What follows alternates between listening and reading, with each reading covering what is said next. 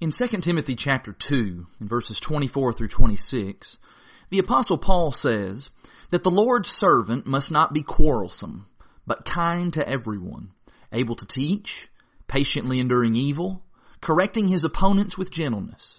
God may perhaps grant them repentance leading to a knowledge of the truth, that they may escape from the snare of the devil after being captured by him to do his will.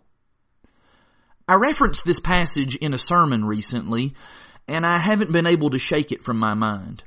It represents a paradigm shift for me. For the longest time, I would look at non-Christians with a bit of smugness and even some disdain. After all, even though I had done bad things in my life, I had chosen to put Christ on in baptism and be forgiven of my sins.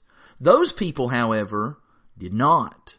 That made them the enemy, followers of Satan who deserve whatever they got. But this passage in 2 Timothy 2 has opened my eyes to how I view people who are outside of Christ. You see, instead of viewing them as evil soldiers in the army of Satan, Paul says that they are prisoners of war, that they have been captured by the enemy to do his will. Have you ever heard of Stockholm Syndrome?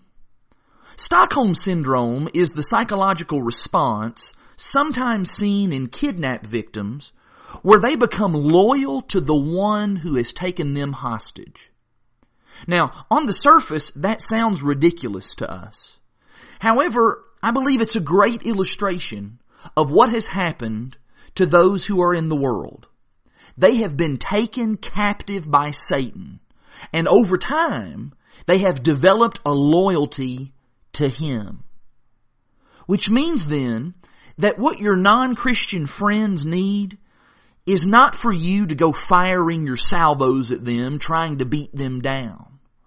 What they actually need is to be set free, just like you once did.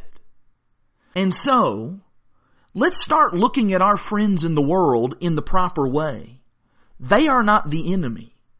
They are captives of the enemy.